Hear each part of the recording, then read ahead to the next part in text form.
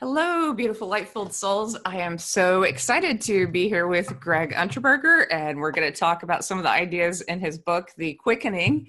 We're also going to discuss, I had a session with him, and so I'm really excited to talk about this as well. But Greg has several workshops coming up, and one is listening to inner voice and developing spiritual sight. Is that Georgetown or Round Rock?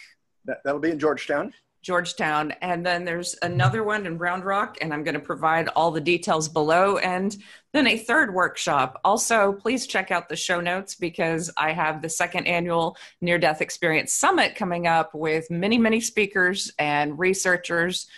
Raymond Moody, Dr. Jeffrey Long, some of the top voices in NDE research will be talking with me at that summit, and then you get the chance to talk with them on June 23rd in the live summit event. But thank you so much, Greg, for being here with me. I'm excited to chat with you. Well, it's a pleasure to be here. Thank you for having me. Yes, and today I was thinking about trauma release and how many people have come to me talking about traumatic events. And I would like to begin with just asking you, what is the difference between spiritual activation and brain spotting and what we know works a lot of the time, which is rapid eye release or EMDR? Yes. Well, let me start by saying what spiritual activation is, because that may be a new term. It is a particular modality that I've developed that allows someone to go to their most powerful spiritual experience and then relive that experience, recatalyze it, and even it has the potential to deepen the original experience. So imagine, for your listeners or those that are watching, imagine you could remember your most incredible spiritual experience and a fabulous meditation you had, a psychedelic experience you had, ayahuasca, a moment of spiritual awakening, and you could relive that experience in its entirety and even potentially deepen it. And that's the potential for spiritual activation, is to recatalyze the original state of consciousness and even deepen it. And there are so many people who look to near-death experiencers and want to have an experience like this. So they do take drugs or they do try to deepen meditation. And this seems like a healthier, kind of beautiful way to deepen a spiritual experience or to even have one. Can you even, if you haven't had a particularly deep spiritual experience, can you open up in a session like this? It's possible. The technique works better if there's an original experience that you can point to. But we've all had moments of bliss or peace, and sometimes I can ask a client to focus on that moment and then to breathe into it. And then as we use the brain spotting technique to activate the original neural networks associated with the original experience, it's like playing a loop in the brain over and over and over again, and we just kind of keep strengthening it.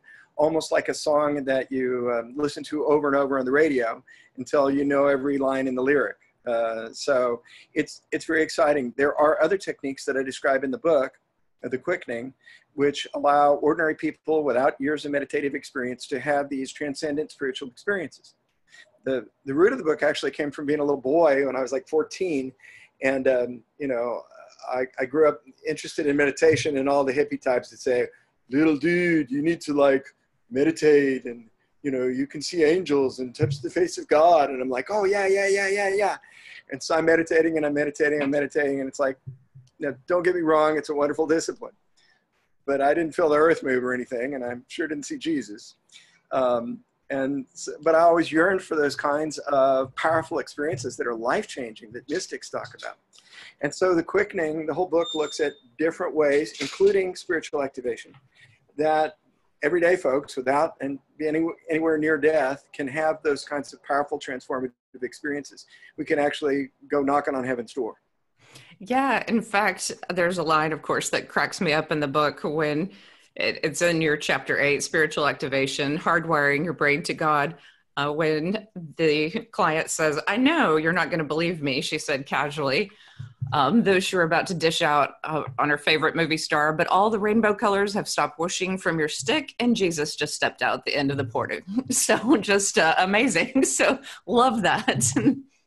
Yeah, this was a school teacher who I was working with, and she catalyzed, and she literally We use an extendable antenna or wand, if you will, to do brain spotting to find an eye position in the client's field of vision that then triggers a neural network associated with the spiritual experience. Where we look affects how we feel, according to Dr. David Grand, who pioneered the brain spotting technique. And spiritual activation is an extension of that. So I actually use kind of I jokingly call it my magic wand, but it's like an antenna or a pointer. And as this woman was looking at it, the more she looked at it, she saw colors whoosh from it. And then eventually she said, and who knows how this works, she's probably in a non-ordinary state of consciousness, that Jesus stepped out. And she was struggling with some difficult decisions about what to do with her mother who had Alzheimer's disease and when to institutionalize her and when not to. And she got some advice, she said, from Jesus. I mean, who knows whether these experiences are real or imagined, but they're certainly emotionally impactful and potent for people. And that's the important part, is the transformation, because a near-death experience totally transforms someone. So if people are being transformed in powerful and amazing ways through this modality, then why even worry, about the reality of it, whether it's a regression, whether it's brain spotting, whether it's EMDR. But I would like to know, I guess, just for people who are very familiar with EMDR, what do you think is the major difference between brain spotting? Well, EMDR, the original therapy goes back about 30 years now, I believe, and it uses eye movements to stimulate the right and left hemispheres of the brain to help process through trauma, to help digest trauma, so that people can go on with their lives. An example would be a Vietnam vet who comes back from wartime and goes to a fireworks show, and the fireworks go off, and it's like, oh my gosh. And his left brain goes crazy. Left brain goes offline as he struggles to figure out why he's reacting so dramatically to this. And of course, he's probably seen bombs go off and mortar shells explode. And so that triggers a response in him that's automatic. So how do we extinguish that response? How do we get that to go away? And EMDR, which is widely used by the Veterans Administration, uses eye movements to fire the right and left hemispheres of the brain and break the link to the amygdala to reduce that fight or flight response. Brain spotting uses fixed eye positions in the client's field of vision. And we work with the client or the patient's visceral internal response to an eye position to tell when we're on the spot that is triggering the neural networks associated with the original memory. That's the technobabble response to your question. If you want to get that heady about it. Yes. The simpler version is, well, Tricia, when we worked together and I asked you to remember your NDE experience, and then I moved my finger in your field of vision, did you notice that it felt different looking in one direction than it did in another? Yes. Yeah. And so it doesn't make sense at first blush, but when you try the technique, you experience it for yourself.